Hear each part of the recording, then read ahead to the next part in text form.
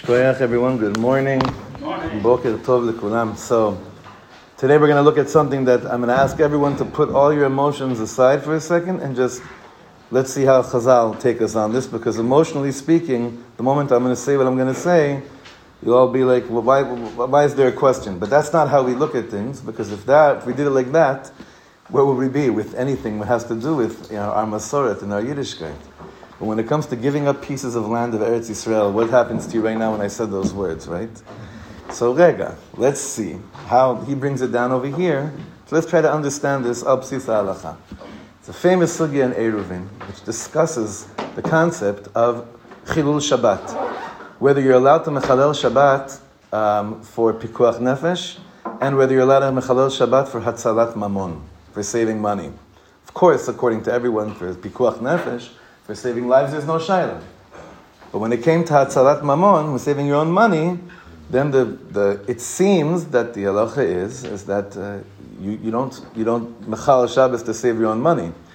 But the Gemara says there is that is the case if the ganavim are coming to the middle, like the inner cities. But if they're coming to steal on the outskirts, like the gvulot, then, and the Shulchan Aruch paskins like this in Orach Chaim, then it would be that you're chayav also then to actually mechalel Shabbos. Why? Because Chachamim understood that if they start on the outskirts of the city and they start on the gvulot, even the Chazal say, even if they're coming to steal kash and teven, straw and bricks, saying even that you have a chiyuv to go mechal Shabbos to matzil it. Why? Because we know what the next step is going to be.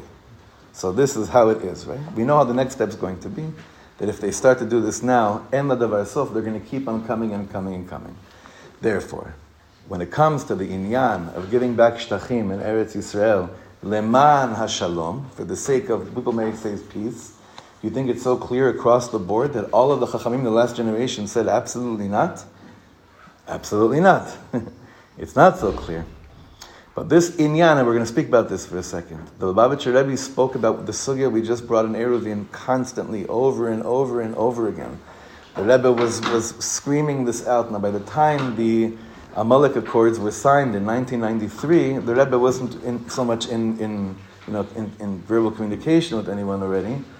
But all the things leading up to 93 was basically screaming out this inyan of listen, you start here. Like in Eretz Yisrael, what's not considered a gvul?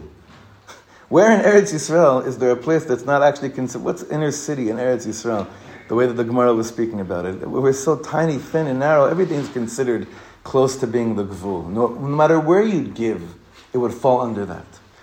But Rav Ovadia, Zecher Tzadik Livracha Paskin, back then, that leman shalom, right? Leman shalom, it would be okay to withdraw from certain parts of Eretz Yisrael. Comes Rav Shaul Yisraeli right away, and he soter dvarav, and he says that's not going to be this mitziut here. It's not going to be the situation here. And there's a big debate over there. What happens if all the mumchim and all the geonim and all the big bitchonistim, the ones that are on top, the ones that are sitting behind the security decisions, and they say no, it seems like if we actually would withdraw from here, there would be a result of more peace. Then you'd have room to listen to that, if it's leman hatzalat nefashot. But Albert Einstein's theory of insanity is nachon. So we've been there, we've done that.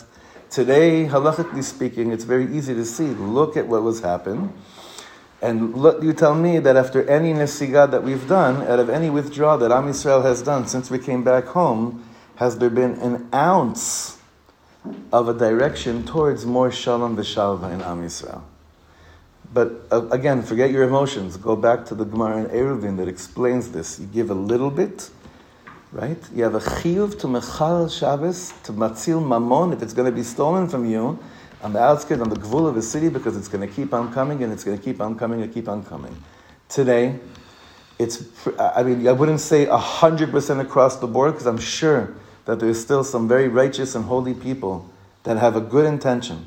When they paskin and they say, we would still say today that maybe you could see certain situations where it would be okay to give back pieces of land in the sake of a bigger picture of shalom, and they would base it on certain halachic situations, it's pretty clear across the board that maybe 95 to 98% of Chachamim today would say that it's absolutely asur, betachlit ha'isur, because this has only brought more bloodshed, more sheker, more lie into the world. So again, it's very easy to start off this sugya and say, is it mutar to give back pieces of Eretz Yisrael? No! Okay, but that's not what we're doing here. We're trying to see this, how Chazal explained this to us, and we're going to further this discussion on Sunday, that it's not only a halach, there's also a very big problem that's called Chilul Hashem. That's also part of this whole sugya, where we're going to have to learn a little bit deeper into the sugya of Chilul Hashem in order to understand how that applies to giving back even a centimeter of this precious, precious land. Be'ezah Hashem, just learning these halachas throughout the whole week should again raise our awareness and our consciousness of how lucky we are and how much Hashem loves us so much and believes in our generation to really look into the heart of the gift that He gave us and appreciate it to the highest degree and spread this message to the whole world. Ad v'shavu banim likvulam. Amen. Good Shabbos, everyone, and we're going to be join us in the other room for breakfast and learning. Good.